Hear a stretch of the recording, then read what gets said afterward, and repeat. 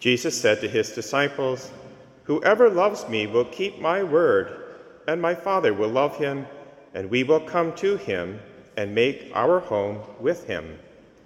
Whoever does not love me does not keep my words, and the word that you hear is not mine, but is from the Father who sent me.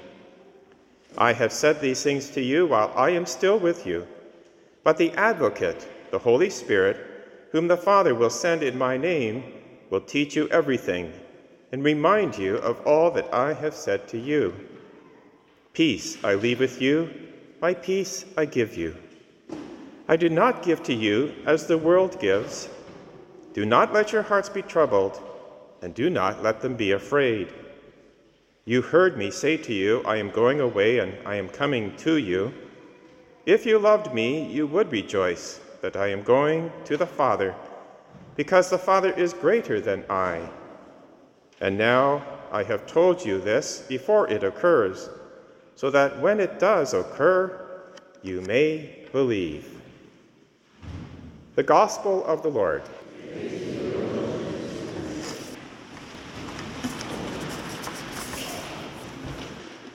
A couple of weeks ago, I had the pleasure of watching a movie. It was released in 2019 called A Hidden Life.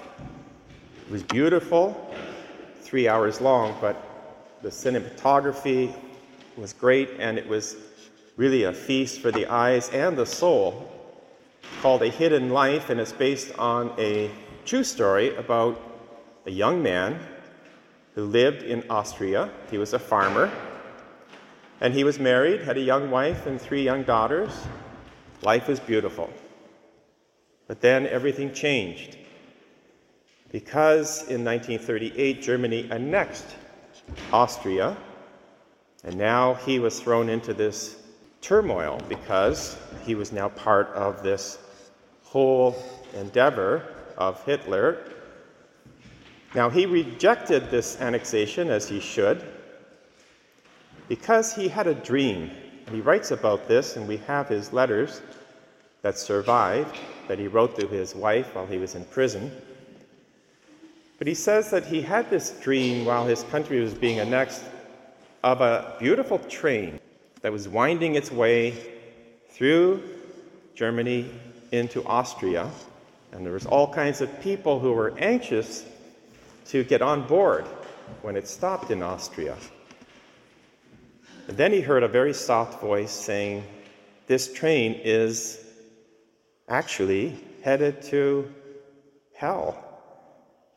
And he discerned that was the voice of God, and he needed to oppose this annexation and all that was implied in it. He lived in a small village of 500 people. Most of the people in the town really did welcome this annexation, but he stood firm. He was a reader, so he knew what was going on that led up to this, the eugenics movement and so forth. And so he allowed his conscience to form him. Now, in the early 40s, he was given reprieve, allowed to continue to farm because that was considered essential, providing food for the people. But when things turned south to Germany and they lost a lot of men, 500,000 they lost in the Battle of Stalingrad. So now there was pressure to bring all these men up and serve in the army. But he stood firm and he said, "No, I will not serve a war that I know is unjust." And so he was arrested, put in prison. But while in prison, he wrote letters to his wife. And these letters survive, and they form the basis of the movie that was put out. So I'm just going to quote 2 small sentences that he wrote that are very instructive. The first is prophetic, and you'll see as I read it. And then the second is more deeply spiritual, relating to our gospel today. Here's the first statement, the prophetic statement he makes while in prison. When we inquire a little into history, we come time and again to the same conclusion. When one nation takes over another by means of war, it usually does not enter into the land to improve the life of its people, nor does it bestow gifts on its people, but in order to obtain something, such as oil or farmland, and so on. How prophetic is that? History tends to repeat itself. We see what's going on in the Ukraine. Second statement he writes to his wife, that again relates to the gospel. He says, if a person were to possess all the world's wisdom and be able to claim half the earth as its own, he could and would still be less fortunate than the poor person who can claim nothing of his own, except his deep Catholic faith. I would not exchange my small, dirty cell for a king's palace if I was required to give up even a small part of my faith. All that is earthly, no matter how much or how beautiful, comes to an end, but God's word is eternal.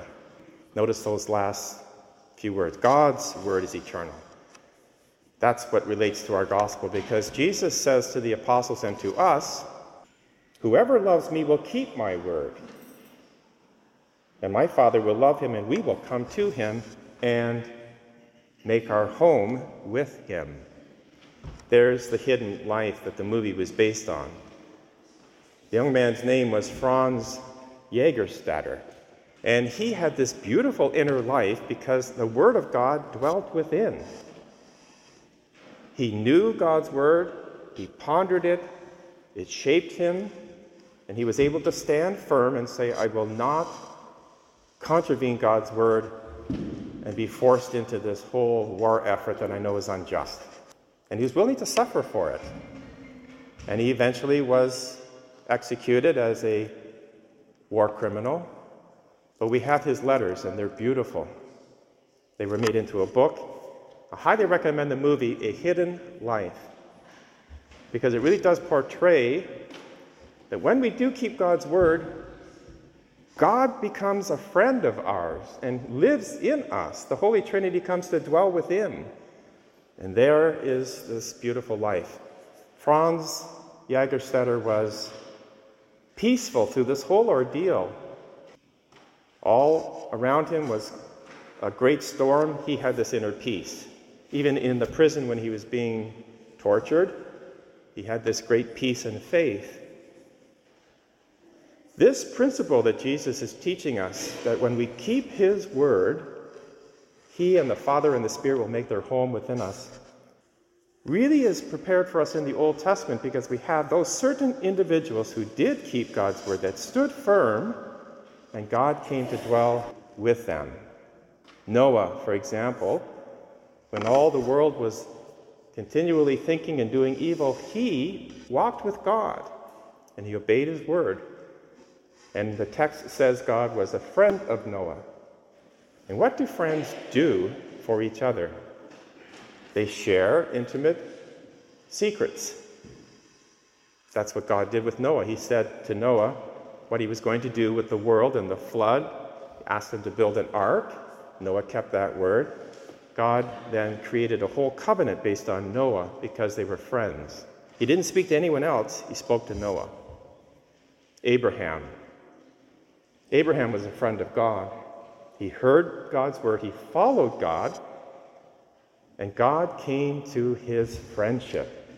And when those three strangers came to Abraham's tent, remember the story, he welcomed them. One of them was God. And God said to Abraham, this time next year, you will have a son. Then he said what he was going to do with Sodom and Gomorrah, who did not hear and keep God's word. And then he allowed Abraham to actually barter with God, down from 50 righteous to 10.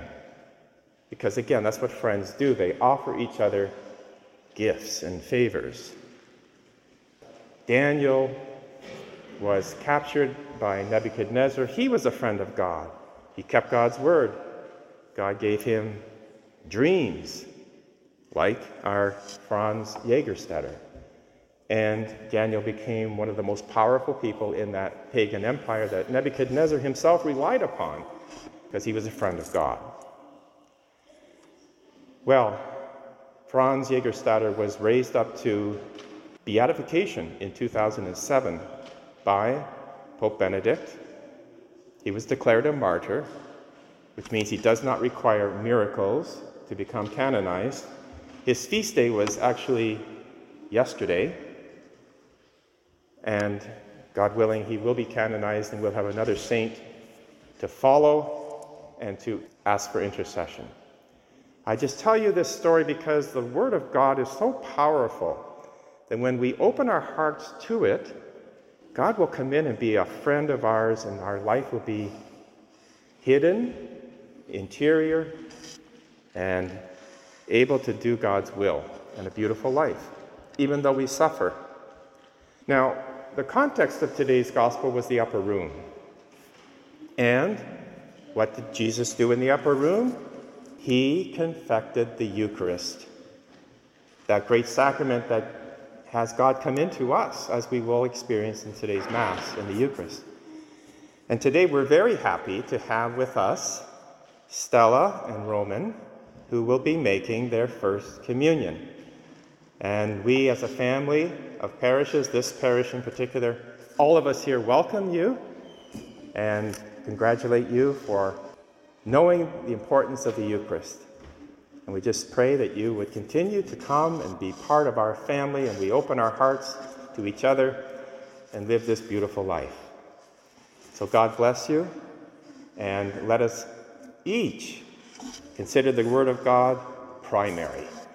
And let God be friends of ours, disclose himself to us, that we can be like Franz Jägerstätter and have a beautiful life.